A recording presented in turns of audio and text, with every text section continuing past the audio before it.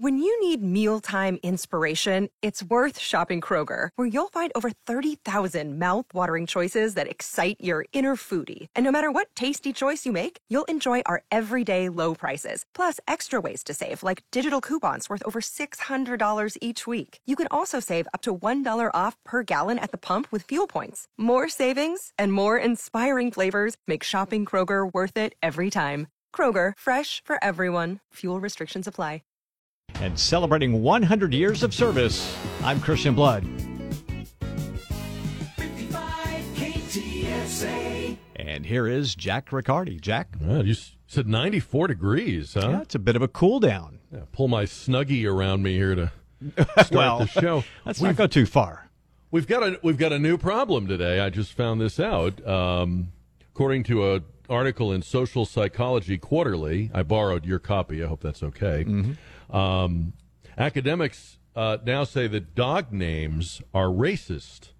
Dog names are racist. They studied dog adoptions at animal shelters and rescue groups, and quote unquote white names resulted in shorter adoption times compared to quote unquote black names. Mm-hmm. I'm not sure what that. I'm afraid to ask. What is a white name for a dog? Chad? I mean, I don't know.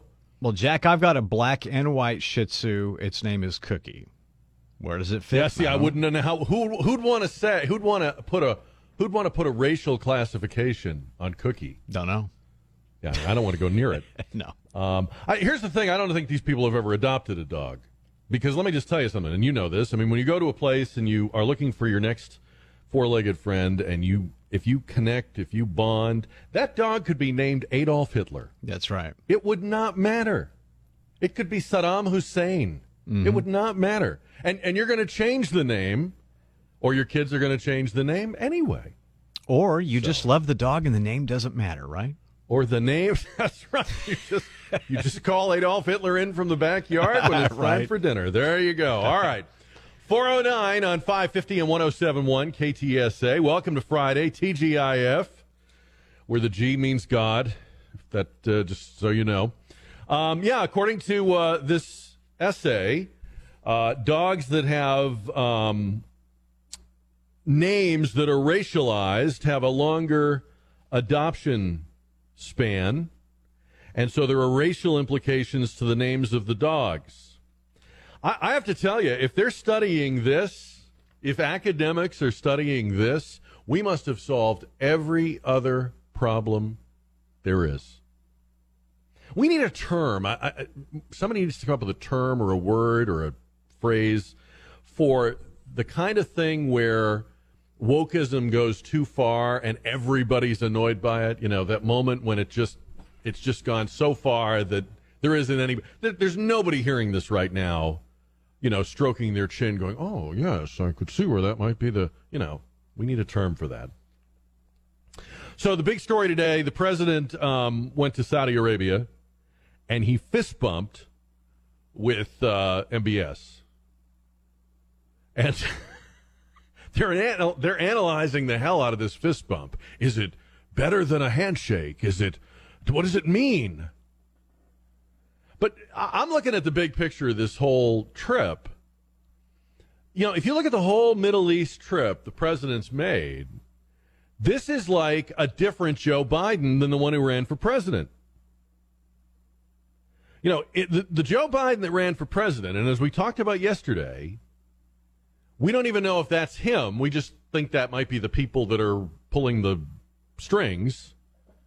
The Joe Biden that ran for president, or we'll call him Campaign Biden, had a lot of anti-Israeli voices in his party, all the BDS people, and he was like, we're going to have a Palestinian consulate in East Jerusalem, we're going to go back into the Iran nuclear deal. He ignored the Abraham Accords like they had never happened. He even said in Israel, my predecessor walked away from the Middle East. Now, no talk of a Palestinian consulate. A declaration in Israel to stop Iran from acquiring a nuclear weapon. He told a television station in Israel that the United States would use force against Iran. And he goes from Tel Aviv to Saudi Arabia, a country that he described as a pariah regime, in 2020. And the announcement today, which was expected, is that he and the prince got along so well that Saudi Arabia is going to increase oil production. Now, isn't this a big setback for the Democratic Party? I mean, if oil prices come down and gas prices come down, that's devastating. You had the American people right where you wanted them. You were pricing them out of their cars.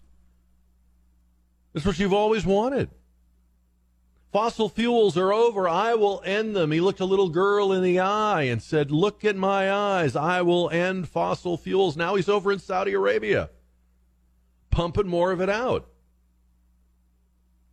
They were winning. The Democratic vision was coming true. We weren't going to be able to gas up our cars. We weren't going to be able to drive internal combustion cars or maybe even have private cars, because a lot of people aren't going to be able to get into electric cars for a long time to come, if ever. And that means mass transit. That means social engineering. That means the government can make you live where they want you to live and make you work where they want you to work, and you can only go where they want you to go. And I mean, that's all in keeping with what they want. Why would you go to Saudi Arabia and trumpet the fact that there was going to be more oil? That's like saying there's going to be more poison or more racism or more violence. Fossil fuels are over. That's what they told us. How are they getting away with this? How are people's heads not spinning? Right? They're promising more of something they had just previously promised to end.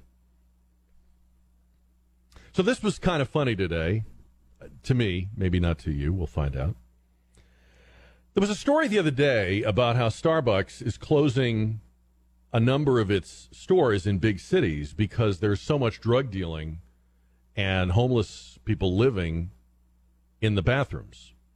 And let me go back a little further. A couple of years ago, they made this big showy announcement about how everybody was welcome and they were never going to question anybody in a Starbucks for why they were there. And if you were loitering and didn't drink anything, that was cool, because remember, they got in trouble for questioning a couple of African-American men in a Philadelphia area Starbucks because they hadn't ordered a drink yet. And the guy said, "Hey, you're hassling us. We're just waiting for our friend." And then we were going to order drinks, and it became a lawsuit. And so that's the history of this. "We want to be your second place," said Starbucks. "We're your home away from home. Stay in the bathroom as long as you want." Now they're closing locations because it's become a disaster. Their own employees are forcing them to shut some of these stores, saying, "We will not work here. We don't feel safe here." It's okay. So I'm setting up where we're going with it now. Today, Howard Schultz, the CEO of Starbucks, who, remember, was running for president as a Democrat a couple of years ago, he had done such a great job with Starbucks, he was going to run the country.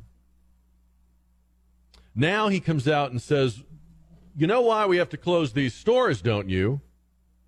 Because America has become unsafe."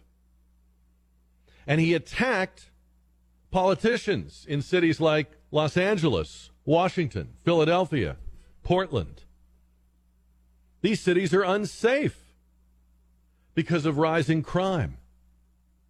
Quote, this is Schultz, "It shocked me that one of the primary concerns of our retail partners," they call their employees partners, "is that their own personal safety." He was shocked by that, apparently. It's how the little people live, Howard. "And then we heard stories that go along with it about what happens in our bathrooms, the issue of homelessness and the issue of crime."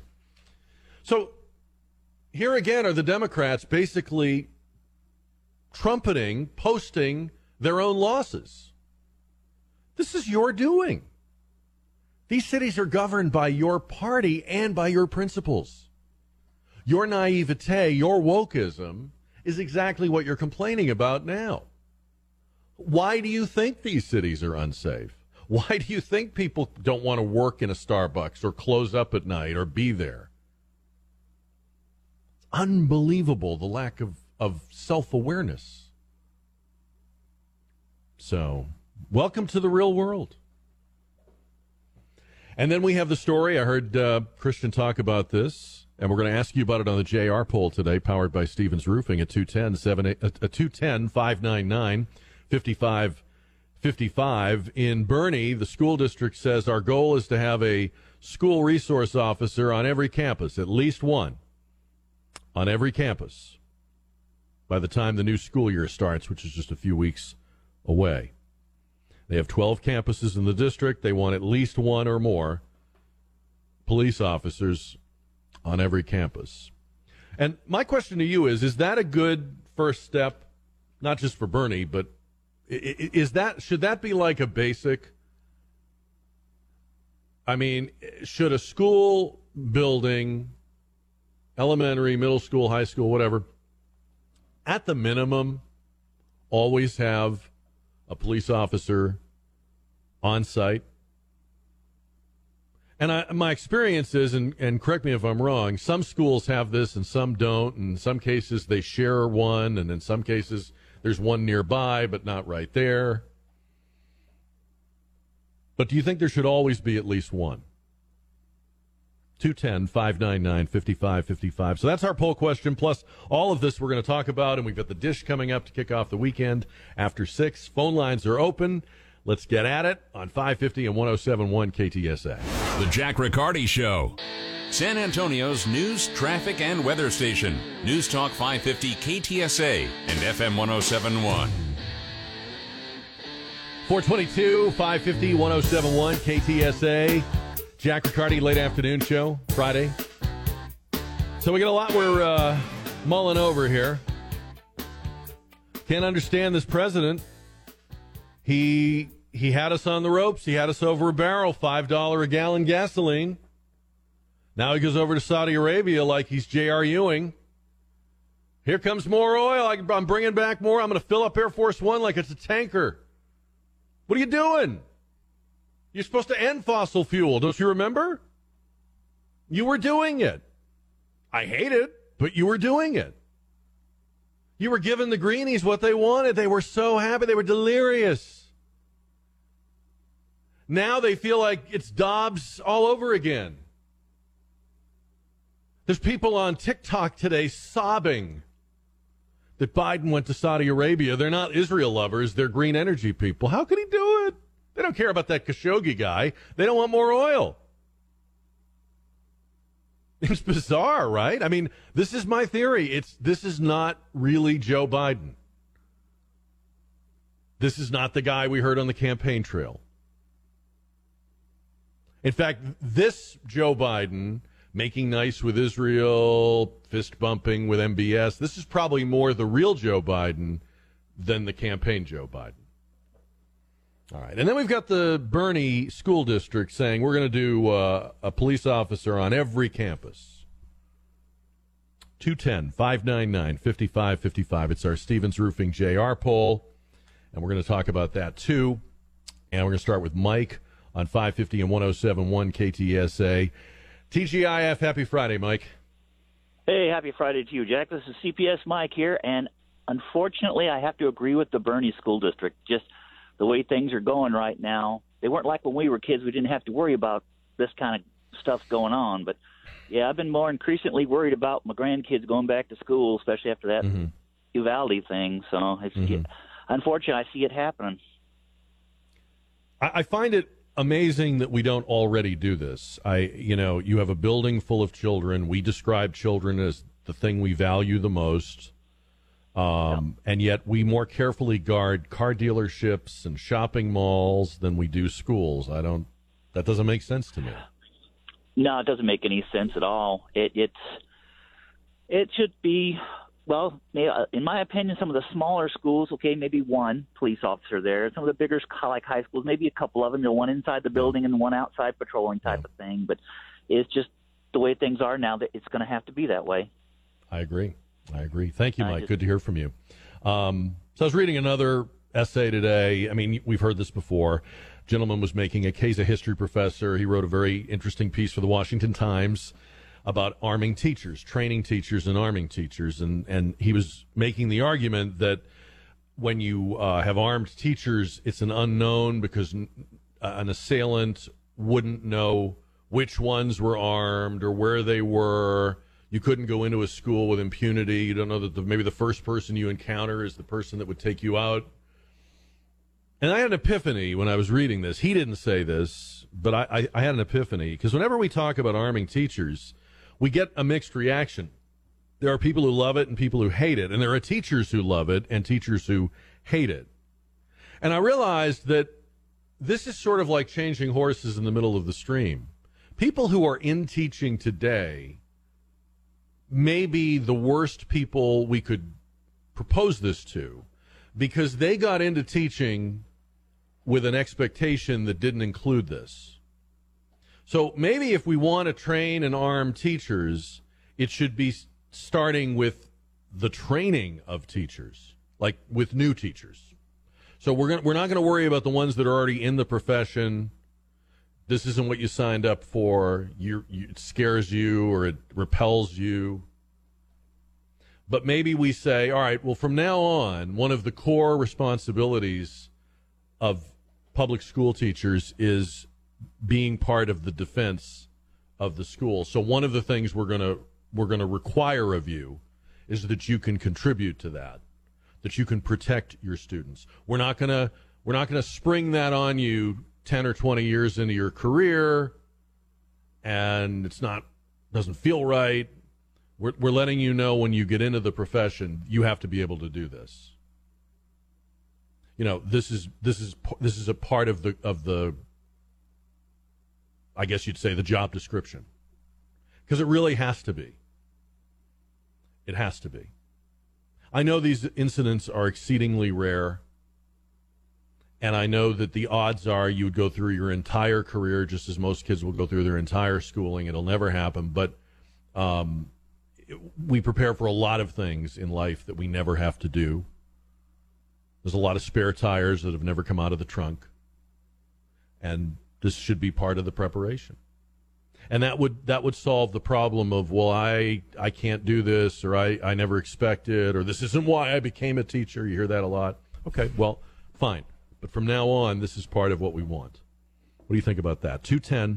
210-599-5555. And Robert is on 550 and 107.1 KTSA, the Jack Riccardi Show. Robert, good afternoon. Welcome to our show. Wait a minute here. There's Robert. Now, I truly believe that we need to have police officers in the schools.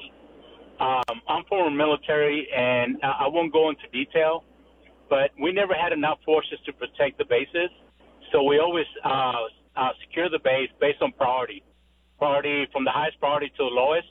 So we place the law enforcement in the highest priority. So in this case, to me, our schools, they are our future. So we should protect them, should be the highest priority, and then secure them out. So instead of having 100 police officers downtown trying to protect the tourists, we should be protecting our schools. I am a grandfather, and I'm willing to pay more taxes to have police officers at the schools. Mm-hmm. Yeah, that's a good point.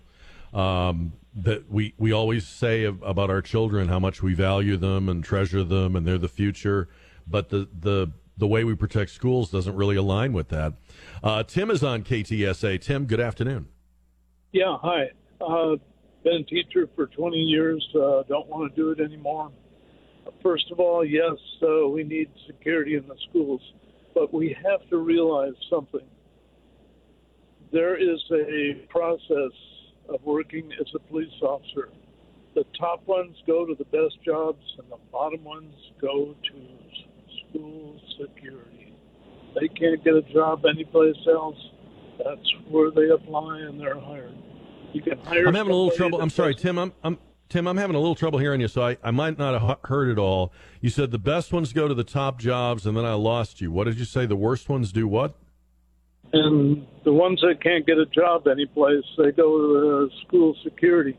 Good example is this gentleman in the 4-star general that was a head of security. 4-star general. The guy barely made it for security. and look at the job he did there in Uvalde. 4 stars. Come on, give me a break. That's what you pin on your So your you're saying the uniform. people that are on school police forces are not the best No, and brightest? Yeah. No, they aren't. Well, no, I didn't say brightest. I said I don't think they're the best. I think They're the best. go Okay. to, FBI, Bexar County, City of San Antonio, Mm-hmm. and then it trickles down. And any idiot can declare themselves a general in charge of. I know people that know him, and he was very, very arrogant. And it'll all come out. It'll all come out. Okay. Why couldn't he be a captain in charge of school security? Why does he Okay. have to be a general? So then the answer would not be a police officer on the campus because that police officer wouldn't be effective, you're saying? If they were trained right, yes. Yeah. If They'd have to be not. of a higher caliber than what you Yes. think we have right Yes. now. Okay. Yes. Okay. All right. I hear you. And I appreciate it, Tim. Thank you, sir. Thank you for the All call. right. We're going to get to more of these coming up. You can vote in the JR poll right now by calling in 210-599-5555. It's also available to you at ktsa.com. The Bernie ISD is saying their goal is to have at least one officer on every campus when the school year begins next month. Should that be a bare minimum for all public schools? What do you think about that? We'll talk about it. We'll update KTSA Time Saver Traffic here next.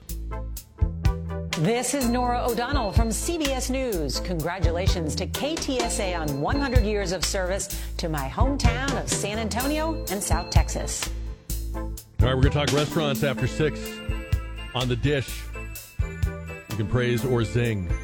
Where you had lunch today or come back from dinner or recently, new place, new to you, old favorite. 210-599-5555. So dog names can be racist. We found that out. And if a dog has a racist name, a racial name, the adoption process will take longer. People won't adopt. They want white named dogs. This is what it said. I don't know what that means. Call me up and tell me what your dog's name is, and we'll figure out what race that is. We'll work it out. 210-599-5555. Should every school, public school, have one or more police officers stationed on campus, there all the time? JR poll question. And then you've been hearing about this abortion case out of Ohio. The president invoked it when he was, reacting in horror to the Dobbs decision. It was the story of a 10-year-old rape victim who traveled from Ohio to Indiana to get an abortion. And at first, no one could find the facts that would suggest this had even happened. Was it an urban myth? Was it presented to the president without corroboration? The Attorney General of Ohio said, we don't even have a case like this that fits this description. And then it turns out there is a case. But then that case got very shady. So the girl was 10. The rapist, who's an illegal immigrant, is 27. And so the facts came out. Now, today, the Indianapolis Star is reporting the abortion doctor who performed the abortion in Indianapolis did it and filed the paperwork, but listed the rapist as a minor. It's a 27-year-old male. Meanwhile, in other interviews, the mother of this little girl has defended the man and said he's being misrepresented. People are lying about this. He didn't do anything wrong. What the hell is happening in that house? What the hell is happening around that girl? And the initial suspicion about this story was that it came so soon after the Dobbs decision, it seemed a little too pat and useful to one side. But I'm willing to stipulate that it happened. It's a terrible thing. And I hope that every adult who's involved or complicit in it faces charges. But rather than use it as a slam dunk against the Dobbs decision, we'll see, this is why we need abortion in America, because of this 10-year-old girl. I guess the question I'm left with, and I ask this in good faith, if you feel like you can answer it, when did we go from arguing that we should make or keep abortion legal to promoting abortion? When did we get to the point where the other side from pro-life isn't simply pro-choice but pro-abortion? Elizabeth Warren wants federal legislation to shut down all of the crisis pregnancy centers. These are centers that exist so that if a young girl, a young woman, somebody who's maybe pregnant and doesn't have support or means can get diapers and formula and care and help keeping her baby or starting an adoption.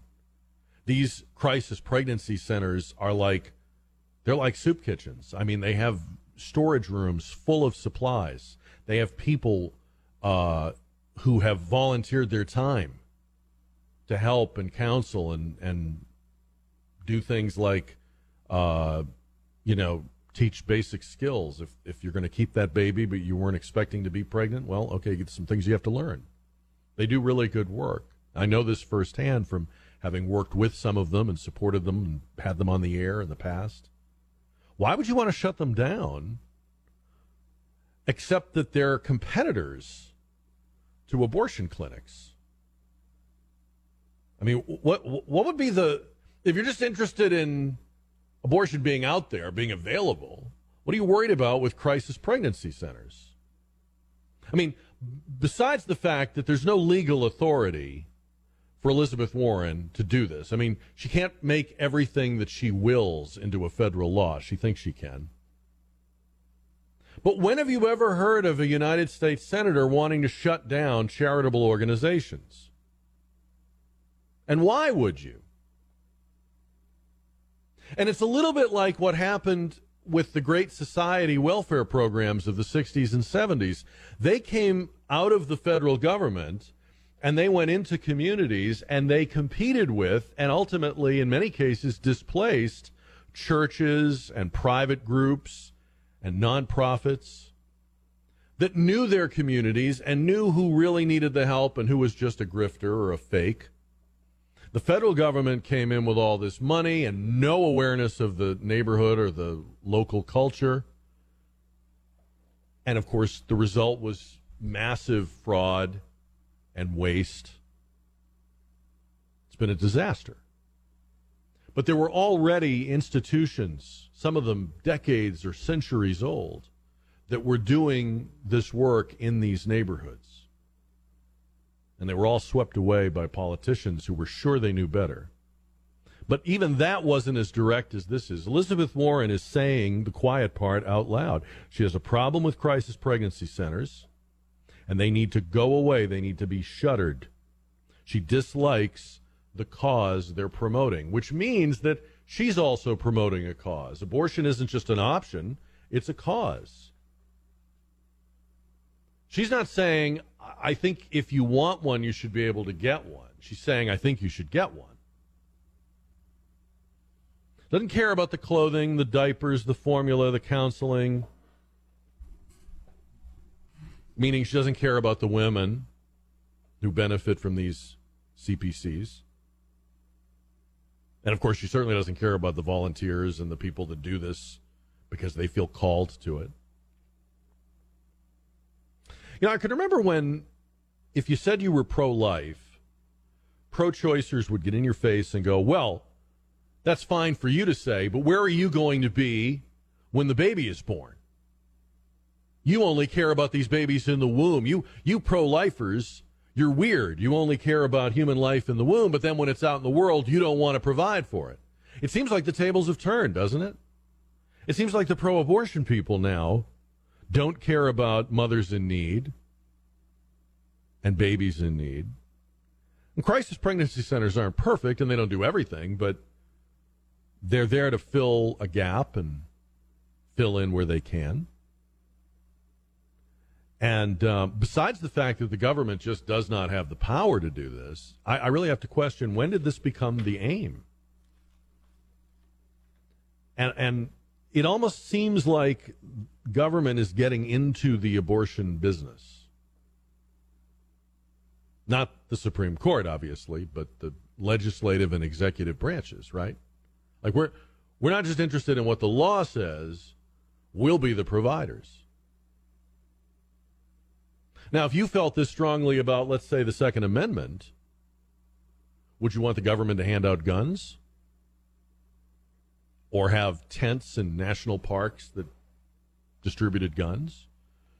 Or distributed guns to children? You'd say, no, that's insane. That's crazy. Why are you even bringing that up?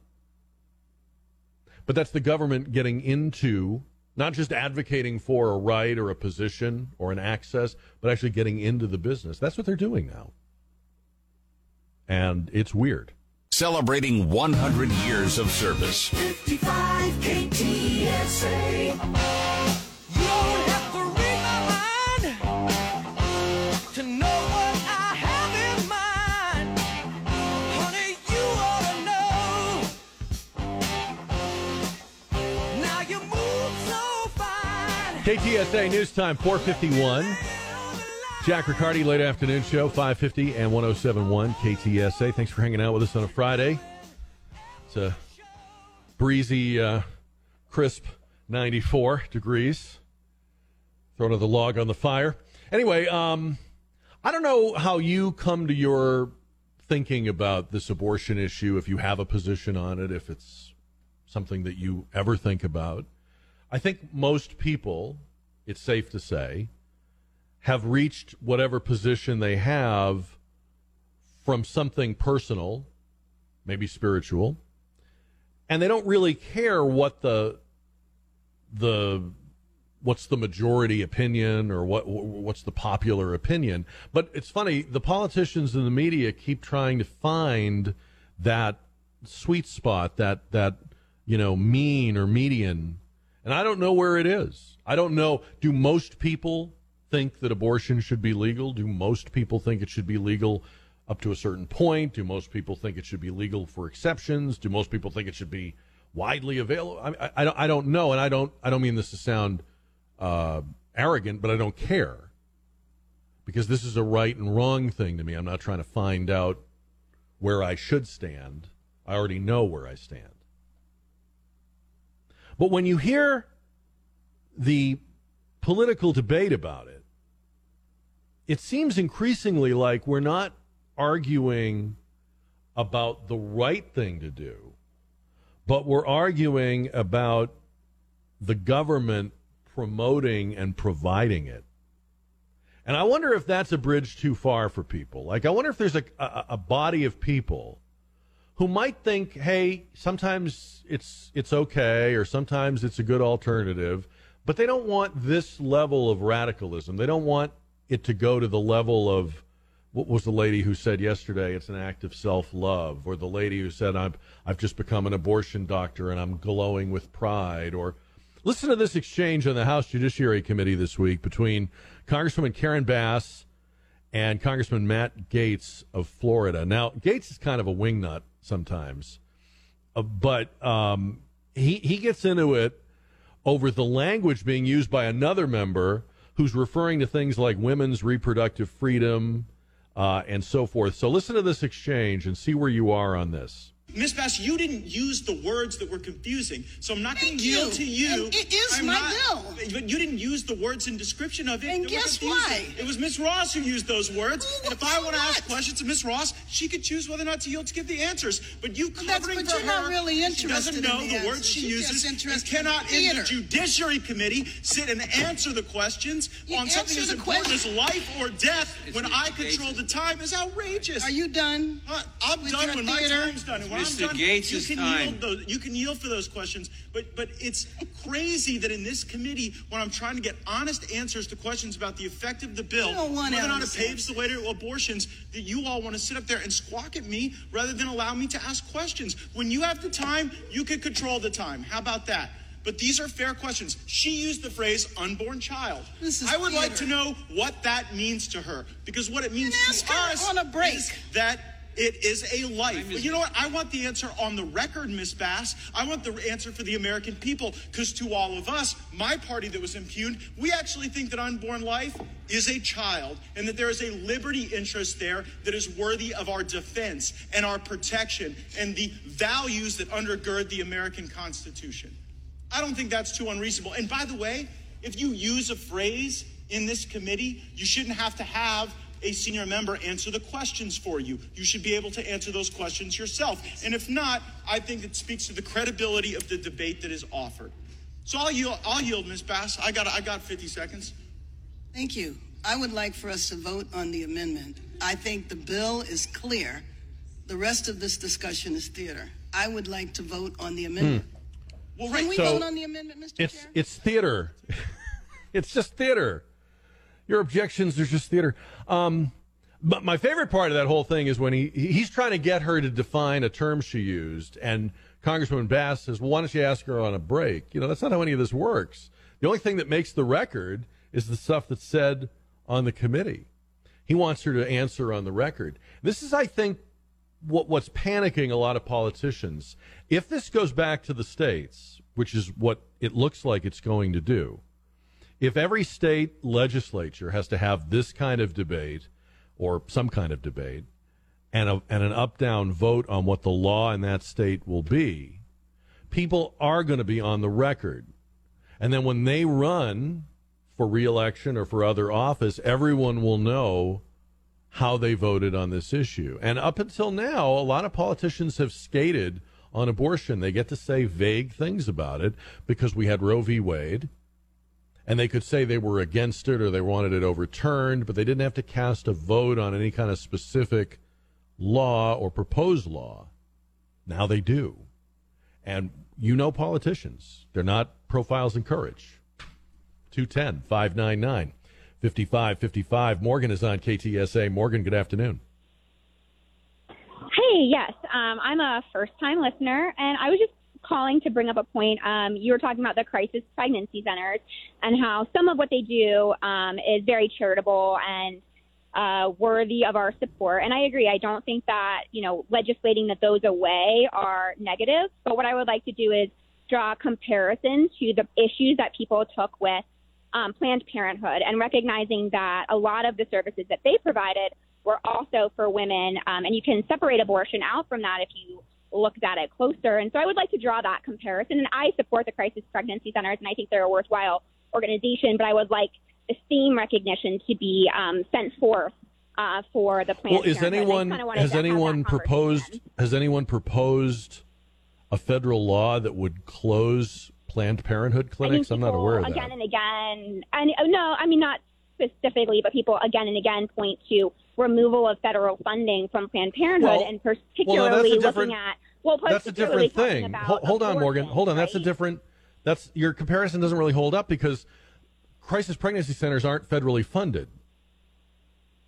So if you want to say they're the same or they're similar, a big difference would be the federal funding that goes to Planned Parenthood, whereas crisis pregnancy centers have to go out with the tin cup and beg for money. If they were both on the same footing, I would see your comparison, but I don't think they are.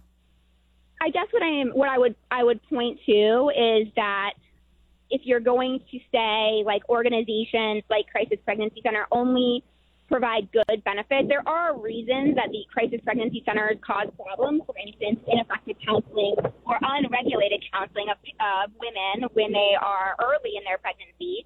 So that's an issue. But I agree. I think they're very worthwhile things. But I think that what people do is tend to throw Planned Parenthood out and keep crisis pregnancy centers in. I actually never mentioned Planned Parenthood in this whole thing. You're the one that brought it up. But again, your comparison doesn't really... I'm sorry, your comparison doesn't really work because Planned Parenthood benefits tremendously from federal tax dollars, which are taken from people that don't believe in its mission. Whereas if you opposed crisis pregnancy centers, you are never required by politicians to support them. I think that's a huge difference. I recognize that, but I think the issue I have is trying to say that one organization does everything with a good intention and one gets to be blamed for every bad thing. So because abortion, that's kind of your thing, Morgan. I didn't say that. I didn't say any of that. Well, that's my opinion. I think But it's I worthwhile to have the conversation. I appreciate your call, but I'm not going to defend. Oh, she hung up. Okay, I'm not going to defend a position I didn't take, and you're setting up a straw man argument. So you set up a statement that I never made. In fact, I don't know the last time the words Planned Parenthood have come out of my mouth. Celebrating 100 years of service, I'm Christian Blood. 55 KTSA. Here once again is Jack Riccardi. All right, Christian, thank you. Getting some reports of people on the north side with some locally heavy downpours. They're fast-moving. They're short-lived. If you haven't seen them, you may see them again, especially north of Loop 410. So is Trump running again? Is Trump going to run for president? He says he's made his decision, but he's not revealing it yet. I don't know anyone personally who does not think he is going to run. Everyone I know, including people that like him and don't like him and want to vote for him and would never vote for him, they all just presume he is running. Politico.com had a story today that said the Democrats are hoping he jumps in sooner rather than later. It says, in part, campaigns and officials at major Democratic outfits are planning to capture the anticipated cash windfall that would come their way should Trump announce he's making another run at the White House.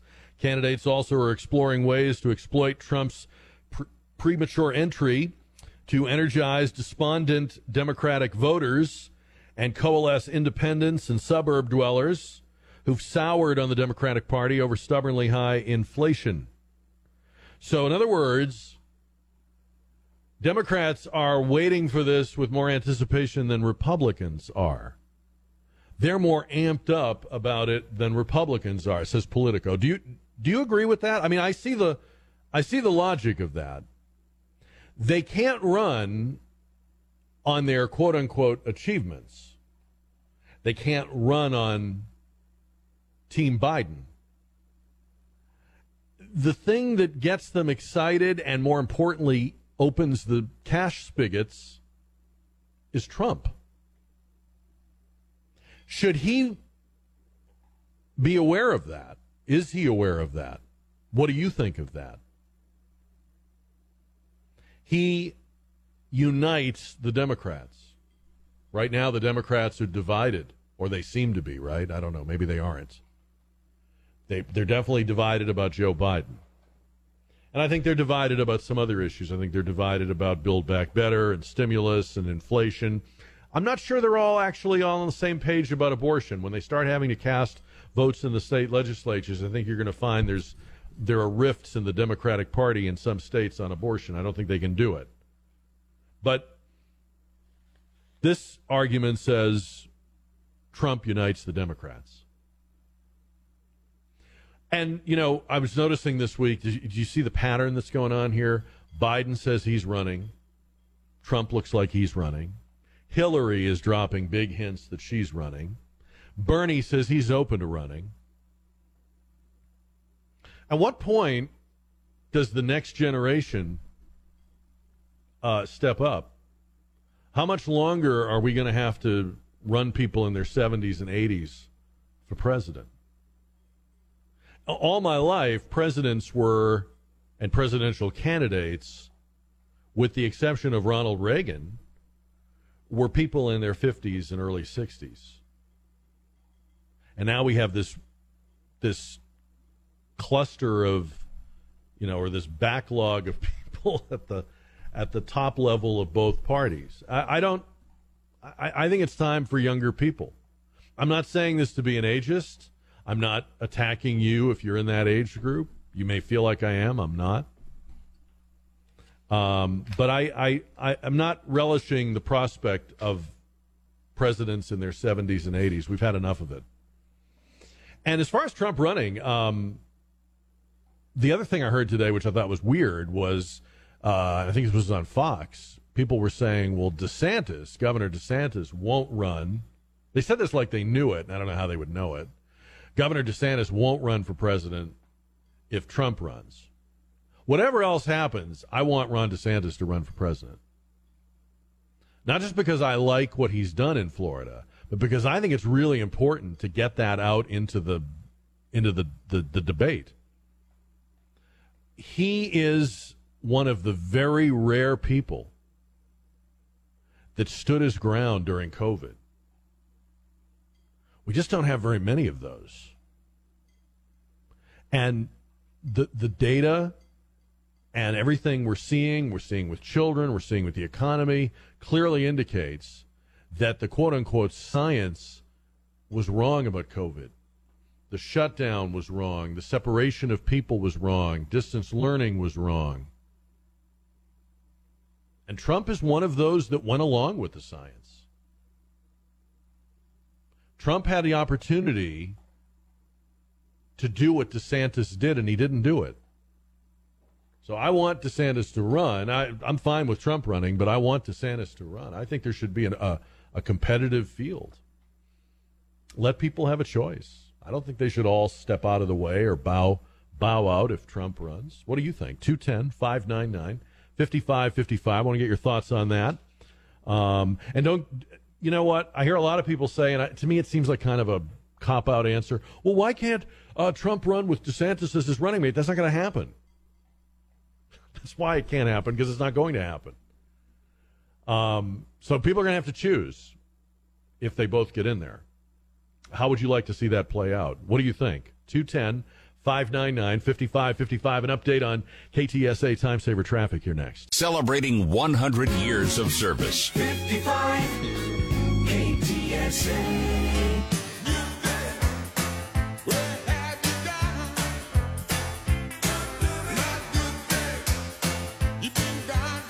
521, 550, 1071, KTSA. The Dish coming up after 6. Talking about whether or not Trump is going to run. And Politico says Democrats really hope he does and hope it's soon because that's how they're going to raise a lot more money. He unites them. He excites their voters. Their voters aren't excited by anything they're doing, but they think his name, his presence will be like the magic word. 210-599-5555. I do think there's a little bit of a head fake here.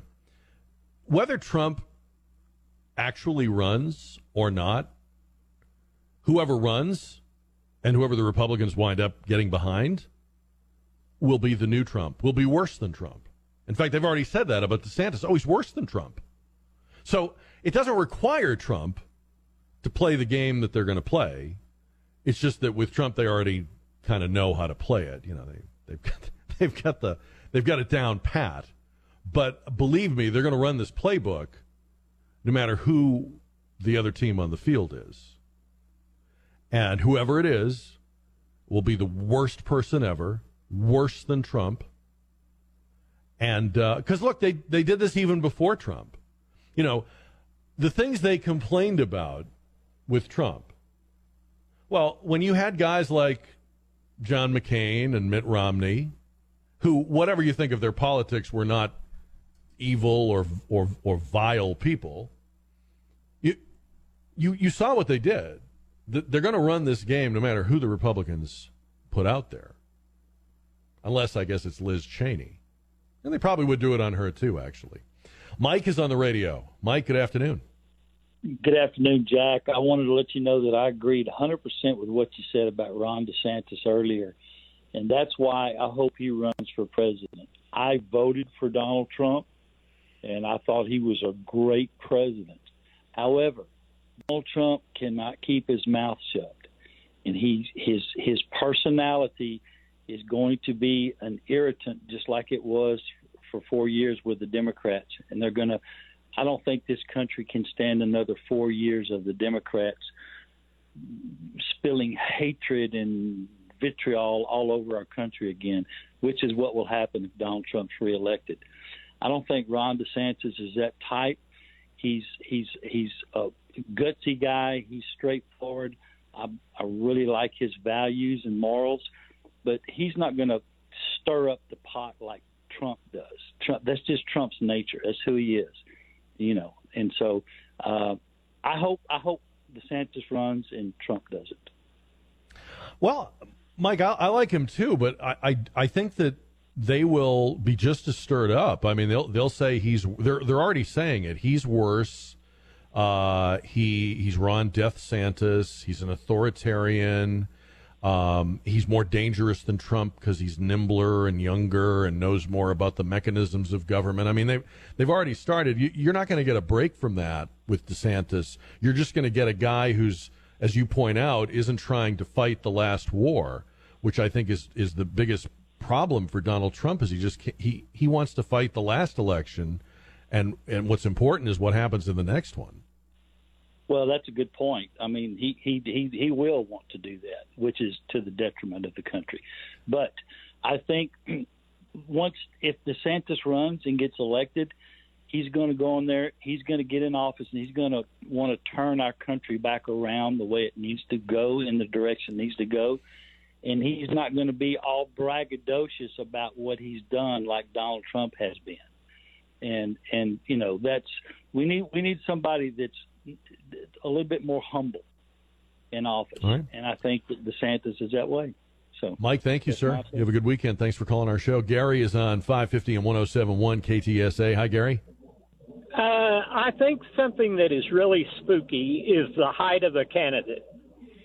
And if you go back in history and you look at who got elected and who loses, there's always that height factor. And I think that Trump, while he breaks dishes,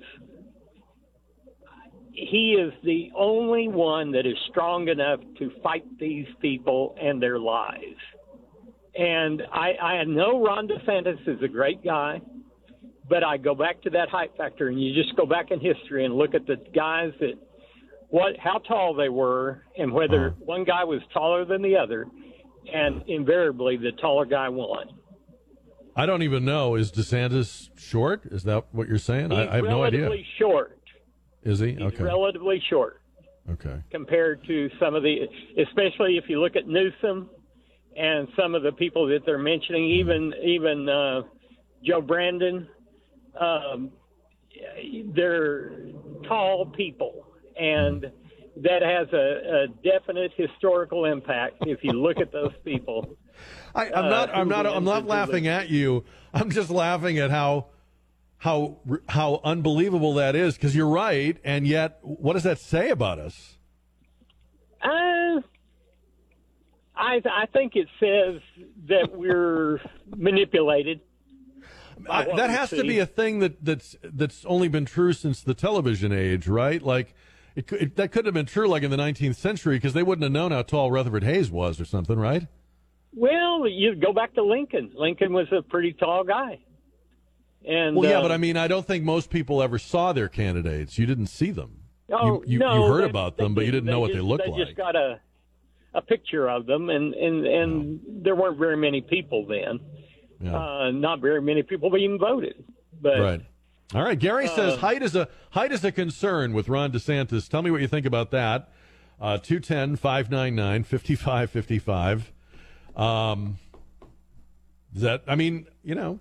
There are weird things like that are features or fixtures of our politics. Robert is on KTSA. Hi, Robert. Yes, good afternoon, Jack. No, I just wanted to comment. I'm all for Trump. He's a businessman. He took on China. Nobody has taken on China, not the way he did, and he went head-to-head with them. We need somebody like that. He's a fighter, and he keeps everybody in check.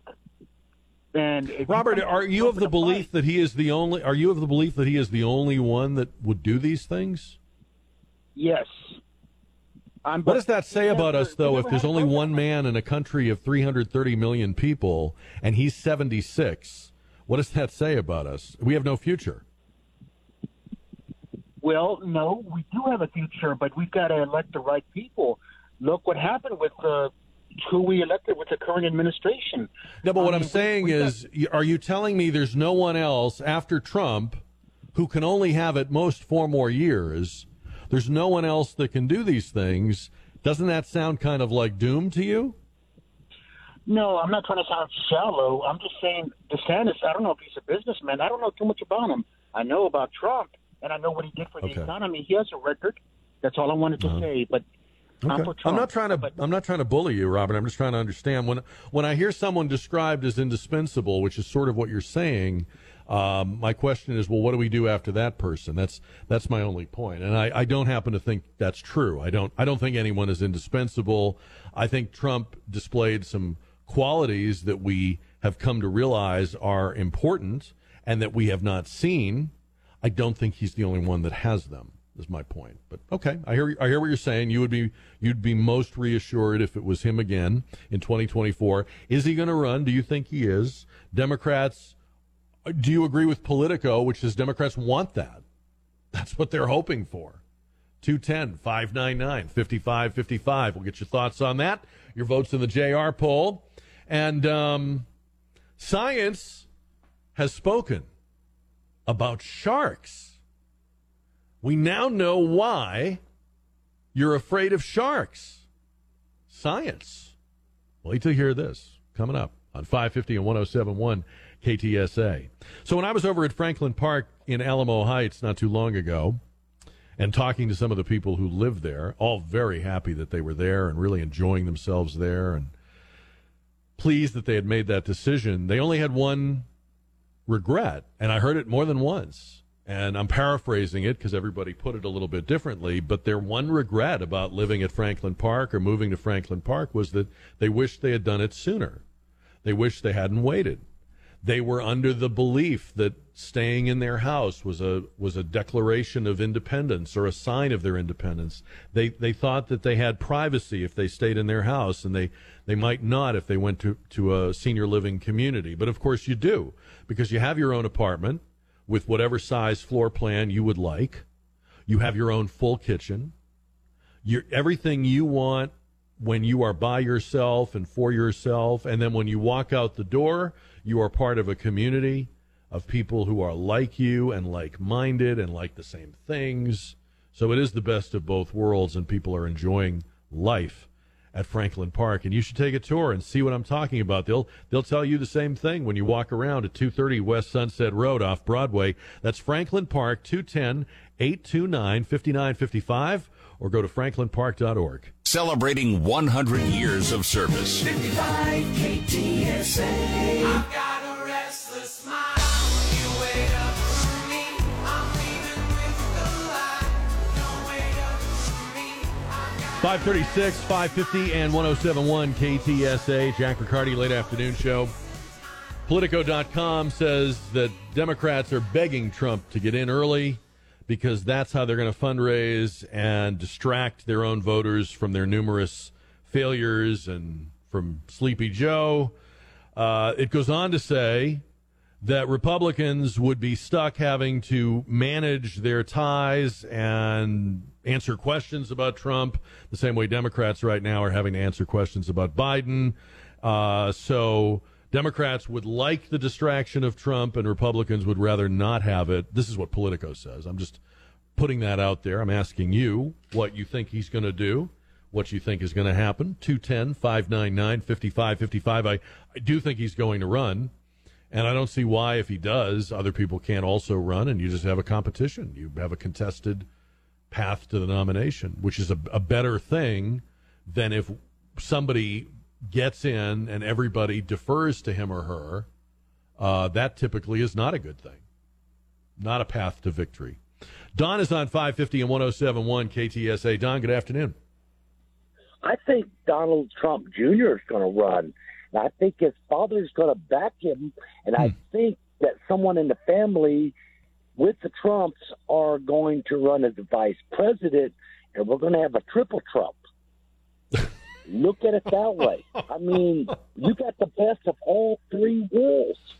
Wait a minute. We have to find out, how tall is Donald Trump Jr.? No, I'm just kidding. All right. Triple Trump, or Trumple, I guess that would be, says Don. Ike is on 550 and 107.1 KTSA. Hello, Ike. Hey, how you doing? I'm good, sir. How are you? I'm fine. So my thought on this is the guy that said DeSantis wasn't a businessman. He's running the state of Florida. Florida. He needs to. Florida. And that's a business right there. So he's got business experience. Okay. All right. And DeSantis needs to run against. I'm with you on almost everything you said. I'd like to see DeSantis and Trump run and Trump make a deal. I'll go for 2 years. You take over, then we'll have DeSantis for 10. Oh yeah. I don't think those two can. I don't see a teaming up of those two in any way. I hear what you're saying, but that's not going to happen. Yeah, no, their egos are way too big. I said that a long time ago, but I also said that a businessman could run this country better, and Trump proved that. Yeah. Yeah, Trump showed a number of things that Republican voters now realize they need to shop for in their future candidates. And business background is one, and standing your ground and not caring about what the New York Times or CNN says about you is another. Thank you, Ike.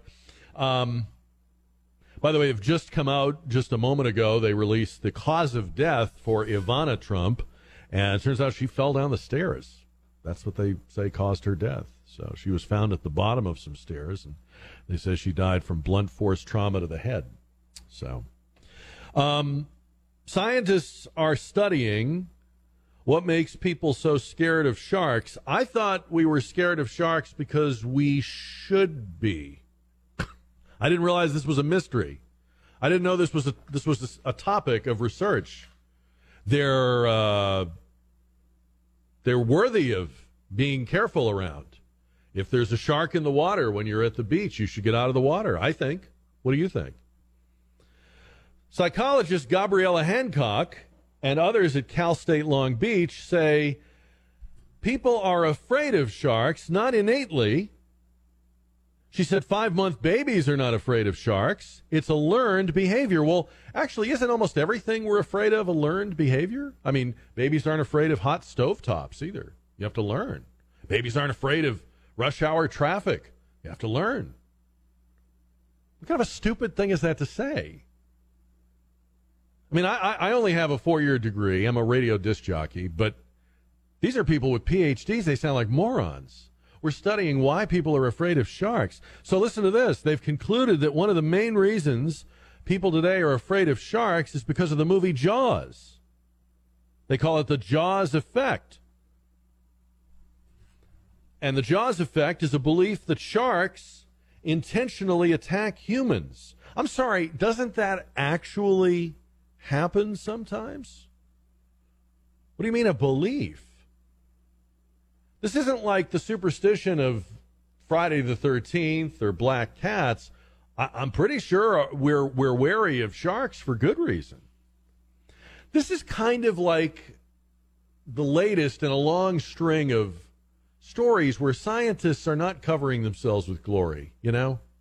I mean, how many times do we hear in the last few years pleas for respect science, believe in science, you've got to respect the science, listen to the scientists, I'm going to be guided by science. And look, I admire science, I'm fascinated by science. But the biggest problem scientists have is themselves. The biggest thing running them down, the biggest thing lowering them in our estimation is scientists. You know, the other day, the American Medical Association took the position that birth certificates should not have a sex designation on them. That gender is not binary, said the AMA. And that gender identity is on a spectrum, said the American Medical Association. We need to recognize gender as a spectrum. Now, you can say that 100 times, 1,000,000 times. That's not science. That's advocacy. That's an opinion or an assertion, but it's not science. Scientists should be correcting people who say things that are not scientifically proven out. Instead, very often, they're the ones saying it. You know, take COVID, please. I wish somebody would. But, you know, how many things did the science tell us we had to do with absolutely no qualification or hesitation that turned out to be medically unnecessary or even detrimental to people? I mean, it's too many to even list here. We've covered this before. And then in the midst of all the precautions and lockdowns and limitations we were living under, here comes BLM and Antifa, and science comes out and says, well, these protests are okay. Allow these gatherings. Don't disperse these because these are medically necessary because of racism. It's not science. That's picking and choosing who can and cannot hang out together. Okay to do it, just don't call it science. Or the hostility to doctors experimenting with therapeutics and having good results in some cases. There wasn't, science you would think would be curious and interested in the therapeutics question, rigorously examining and exploring it, but instead they belittled and mocked those that attempted or tried or suggested therapeutics. And then, of course, we had the Great Barrington Declaration. That was a group of scientists who signed a letter and respectfully questioned things like shutting down schools for almost 2 years. Instead of engagement or debate, the Great Barrington signatories were ostracized and in some cases thrown out of their institutions. So if you want me to respect science, if you want me to listen to science, scientists need to stop coming out with things that are not science. There was a time when scientists were careful not to cross the streams with advocacy. They wouldn't even let you draw them into that, because they knew that once they were seen as an advocate for something, they were less likely to be respected as an above-the-fray scientist. And whether you look at climate, COVID, gender, it's kind of hard to tell now. Where does the science end and the advocacy begin? Because there's clearly both going on, but they're trying to call all of it science. So if there's a shark, get out of the water. Okay, please. 210-599-5555 or jack@ktsa.com. An update on KTSA time saver traffic, and we're going to talk restaurants on the dish coming up after 6 here on 550 and 107.1 KTSA.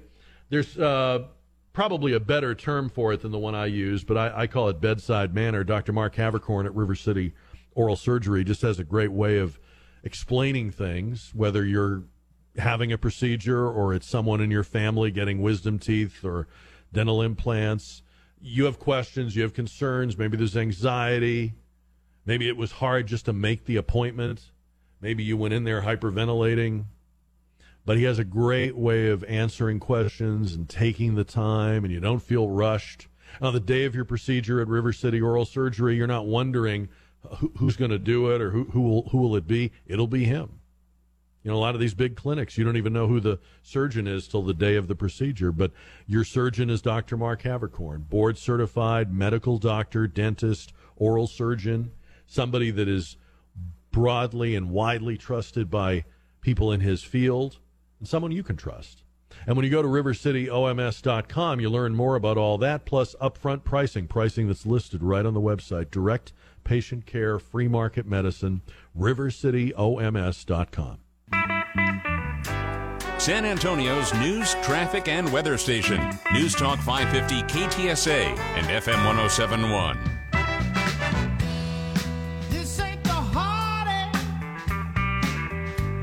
that I thought I knew. All right, 550 on KTSA, San Antonio's news talk station.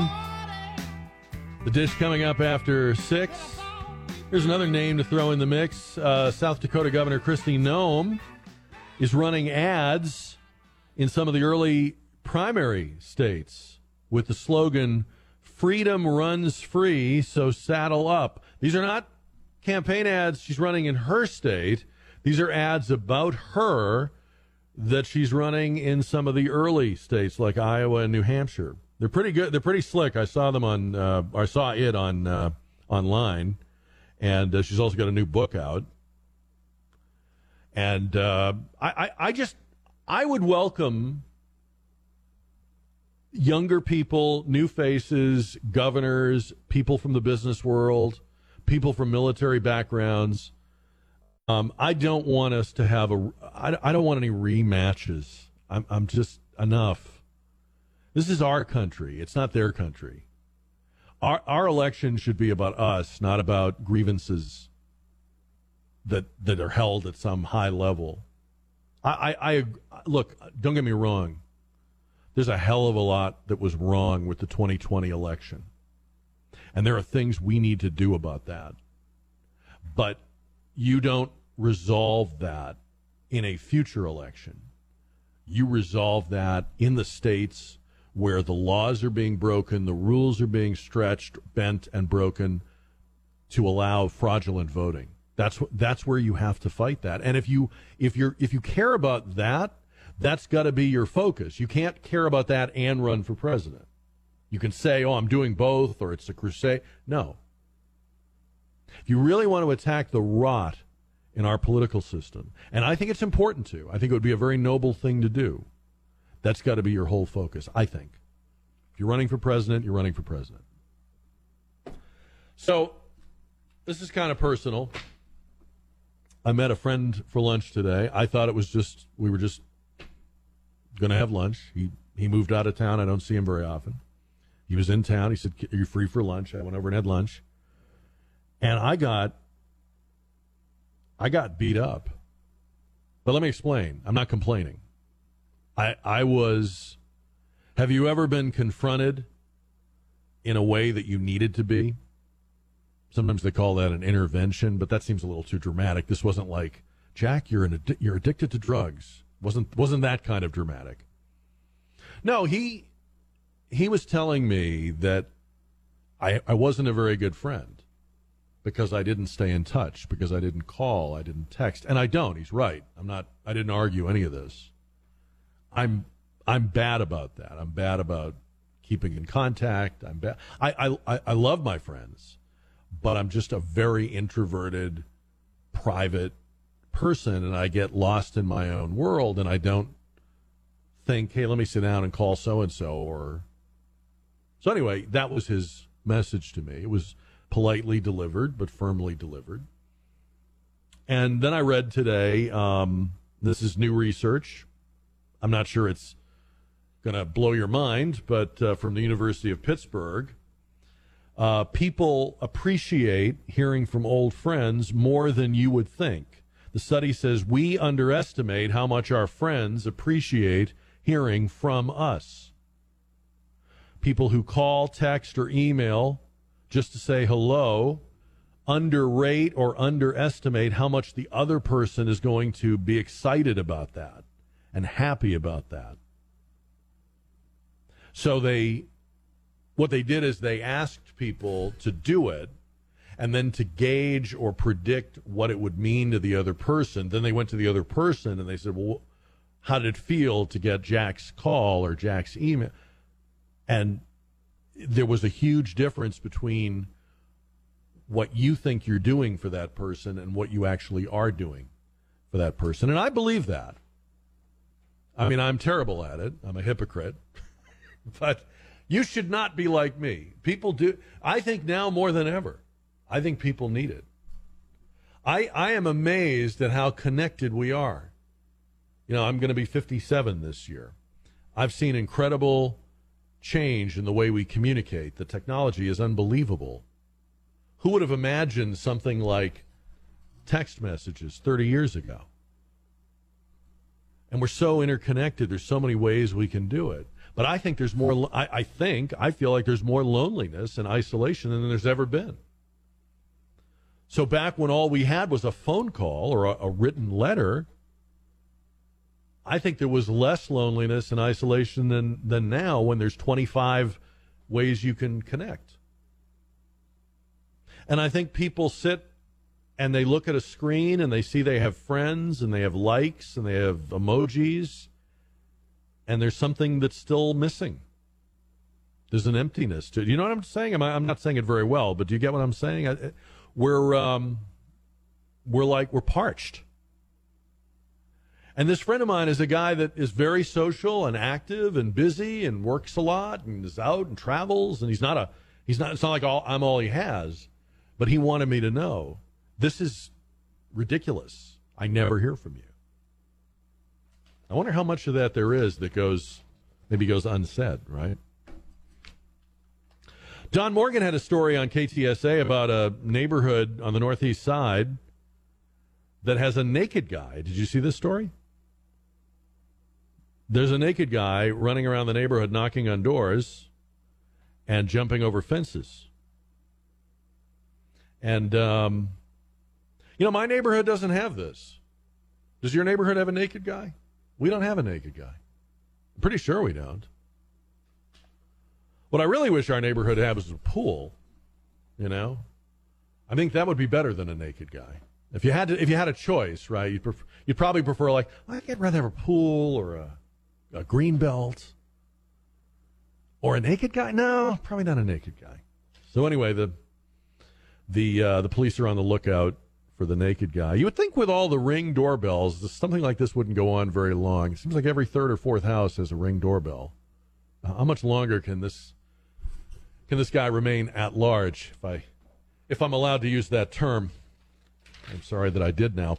All right, we're going to talk restaurants on the dish. We're going to continue to take your votes in the JR poll, but you're going to be able to call in and praise or zing your most recent restaurant experience. I hope you'll do it. It's a lot of fun, and it's a great way to find out about restaurants as well as sing the praises of a place you found or you like, or warn us away from a place where you had a bad experience. The dish is coming up next. Celebrating 100 years of service, I'm Christian Blood. 55 KTSA. Beans and cornbread. Beans and cornbread. Beans and cornbread. Beans and cornbread had a fight. Beans knocked cornbread out of sight. Cornbread said, now that's all right. Meet me on the corner tomorrow night. All right, here we go with our final hour of our final show of the week called The Dish. And this hour just requires me to briefly explain it. So if you're new to our show, you'll know what we're doing here. And if you already know, you can already start calling 210-599-5555. But this hour is about restaurants, your most recent experience in any kind of restaurant, anywhere in or around San Antonio. So whether you dined in or got it to go or had it delivered or drove through or whatever it might be, it can be everything from fast food and chain restaurants to those white linen tablecloth special occasion places, anything. Your experience, you can praise or zing by calling 210-599-5555. We're going to take those calls this hour, along with any last-minute votes in the poll question, get the results on the Stevens Roofing JR poll at the end of the hour, and that's what we do. You can also email me, jack@ktsa.com. You want to get your restaurant praise or zing in that way. 210-599-5555. We start with our good friend Gennaro on the dish. Happy Friday, Gennaro. Hey, Jack. How are you? I'm good, sir. How are you doing? I'm doing great. Love the show, like always. Today I went to a Mexican restaurant that I've been there before. It's called Taqueria Vallarta at 3219 Blanco Road. And I just come from a doctor's appointment, and I was, like, really hungry. And I was with another person, and she's like, well, let's go there. I said, well, I would like some seafood.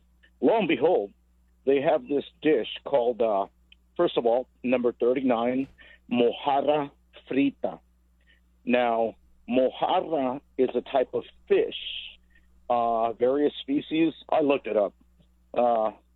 And it's mostly tilapia, and they fry it in oil. And it's very delicious and everything. The only thing is, when I saw it on the menu, I'm like, oh, okay, it's a decent little portion and everything. No, Jack, when they brought me the plate, man, it made a thud when they laid it on the table. And I looked at the waitress, and in Spanish, I'm like, oh my gosh, what is this? I'm like, no. As long as it made a thud on the serious? table and not somewhere else, that's all I'm interested in. Well, Jack, But all right. the thing is, man, the plate was almost bigger than the fish was almost bigger than the plate, and Wow. needless to say, I brought it home. I only ate a quarter of it. It measures 12 inches from nose to tail, and I believe it weighs about. I lost my kitchen scale. It weighs about half to 1 pound. So I ate the salad, I ate some of the fries, I ate some of the rice, but I still got 3/4 of the fish in there. Wow. Very good. Very good. Service was excellent. And I was really, really hungry, and I saw that fish, and I'm like, oh, Lord. So after I left the restaurant, you're not going to believe this. 45 minutes later, I was Oh, with you, hungry. Gennaro, I'm going to believe it.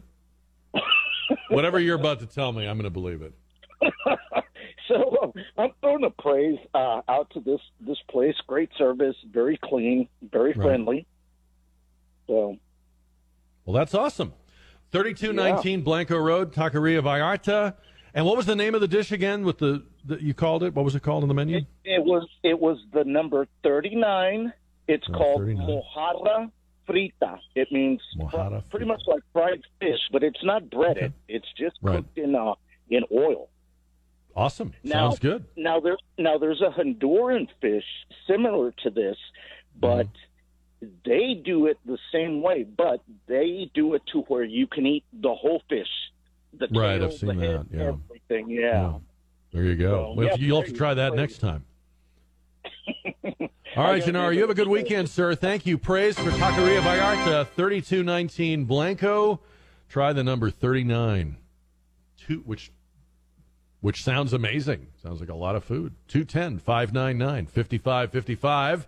Praise or zing. Your most recent restaurant experience on the dish. And Mike is on KTSA. Hi, Mike. Hey, Jack. How's it going, man? I just wanted to talk to you real quick about Chipotle restaurant. I normally like them. I don't agree with their politics, as I'm sure many of your listeners don't. However, their food's usually pretty decent, and this one is definitely going to be a zing. It's 1604 and basically Bandera. I went in there was 17 people in line, which this was a Sunday night, and I get it. They get busy, but they had their, their sea crew maybe serving and stuff. I don't know how else to explain it, but I started fussing a little bit, politely, and a gentleman in line was like, "Hey man, these are just high school kids. They don't know what they're doing." And I was like, well, I mean, maybe that's the problem. Maybe the expectations are set low. I don't know. But this particular location is 1604 in Bandera, which is right where I live. I live in Helotes, and it has just gone downhill. So I'd like to give it a zing. I love Chipotle. I'll eat at other Chipotle restaurants, but this one I'm done. You know, it's weird that would happen because, correct me if I'm wrong, but it's pretty much like an assembly line, right? I mean, they're just taking a bunch of stuff that's already been cooked and putting it together the way you want it, right? They were talking about what they did that day, and I mean, I'm like, you have 17 people in line here. Yeah, that should be easy. Yeah, exactly. I agree, and I got frustrated and left, and I won't ever go back, unfortunately, because it's like 10 minutes from my house. But I'll go to the other ones, but not that one. All right, a zing for. Thank you, Mike. You have a good weekend, and thank you for calling us. A zing for Chipotle at 11411 Bandera Road, Bandera in 1604. Yeah. You have a teenager, you're going to know a lot about Chipotle. They love it.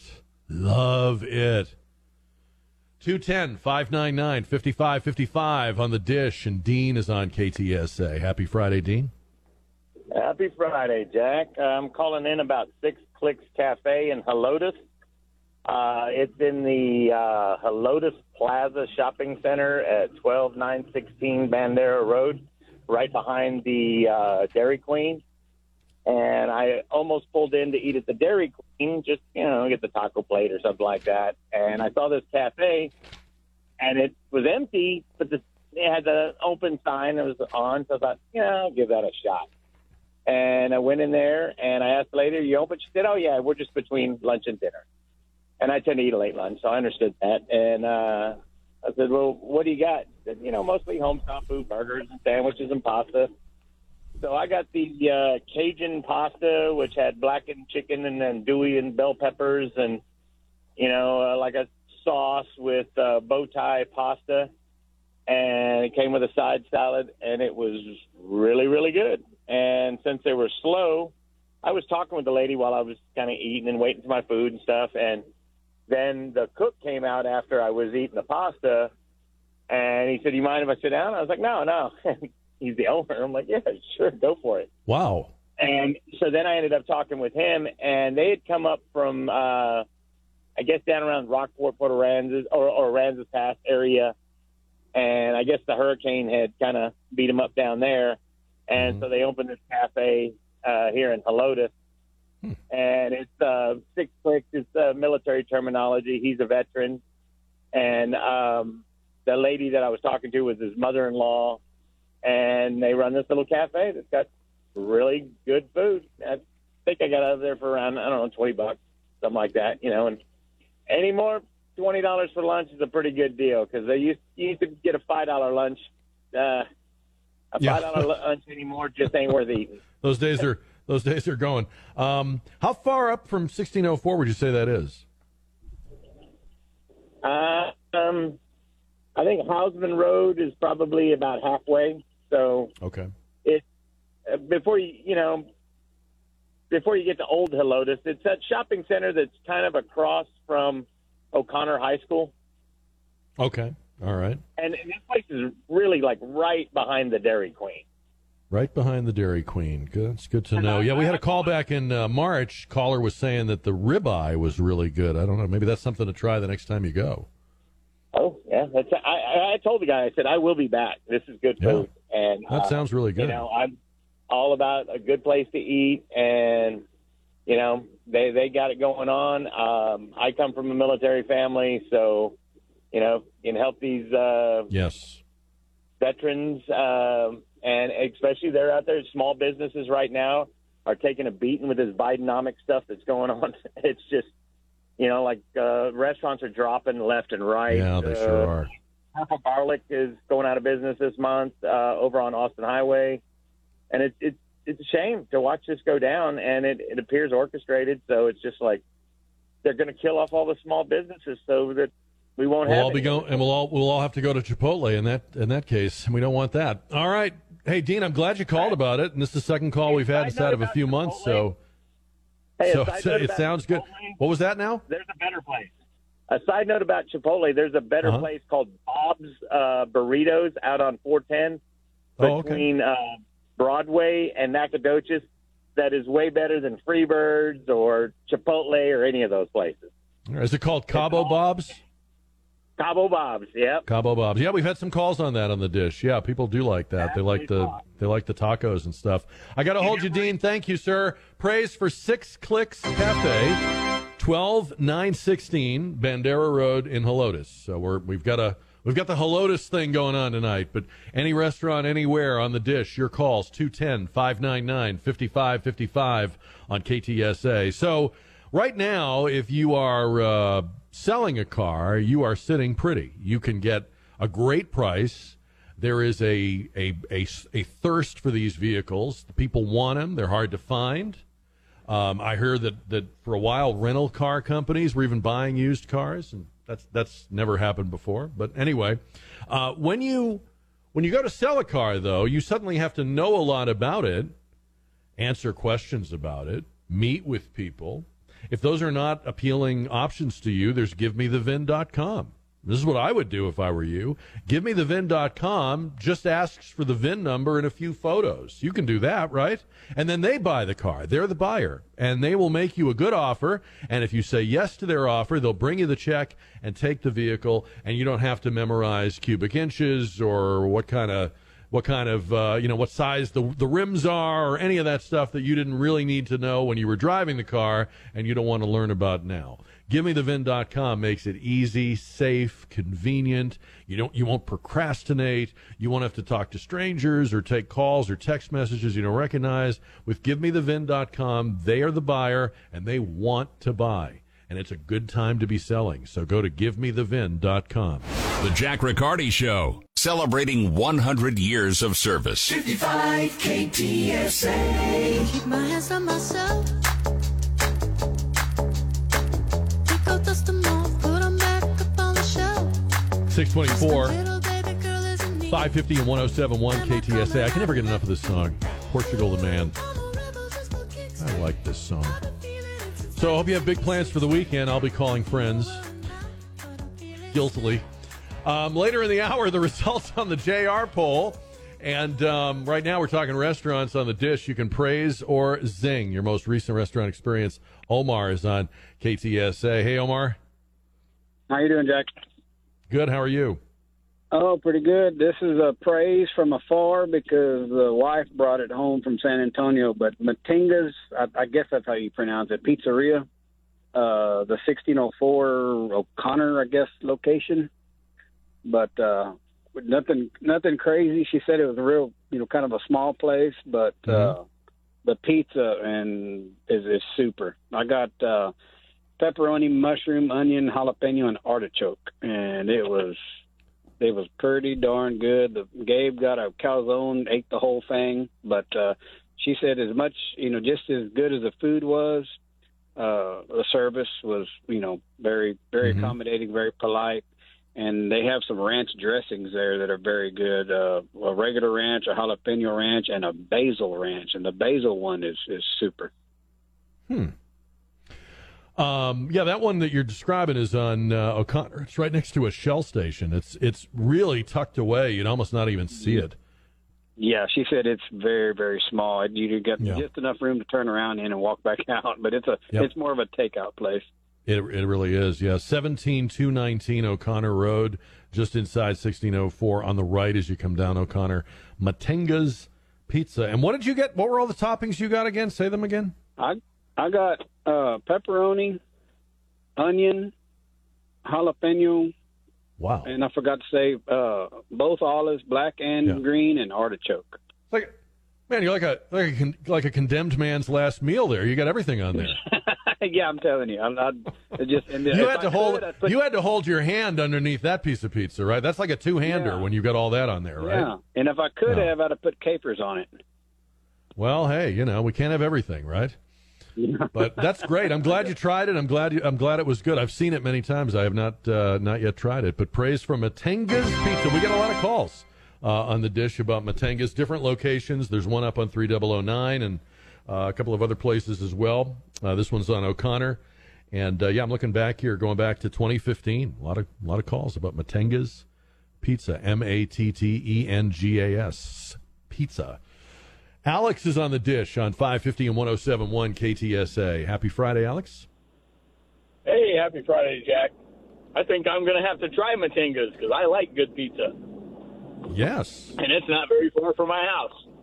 So my praise is for Chicago Philly, which used to be Wise Guys right there at West Avenue and Nakoma. And they changed their name? I didn't know that. Yeah, they changed the name, but I will tell you, they make one of the best Philly cheesesteaks I've ever had. And my dad owned a sandwich shop on the Riverwalk in 1972 that I worked in. So believe me, I know a good Philly cheesesteak when I have it. Mm-hmm. Sauteed mushrooms, bell peppers, the cheese. It was piping hot, the way it should be. The bread was toasted. It was delicious. I haven't had a Philly cheesesteak that good in 30 years. Wow. That is high praise. It So- was well worth the money. Is it a new operation, or is it the same place with just a new name, or were you able to tell? You know, I couldn't tell because I honestly had never gone to Wise Guys. They Oh, okay. still have some of the Wise Guys signage on the outside of the building, but it is a new name. So Yeah. it may have been where the previous owners sold to somebody that was working with them, but excellent food, service was good, place was clean, felt very, very comfortable. Excellent. All right. 441 West Nakoma, right at Nakoma and West Avenue. Chicago Philly Eats is what it says here. Chicago Philly Eats. Alex, thank you. Praise for a perfect Philly cheesesteak sandwich. That sounds just about perfect for tonight, right? Rains move through, cool us down a little bit. You know, finally under 100 degrees. Can eat hot food again. Wear pants again, you know. We're getting back to normal life.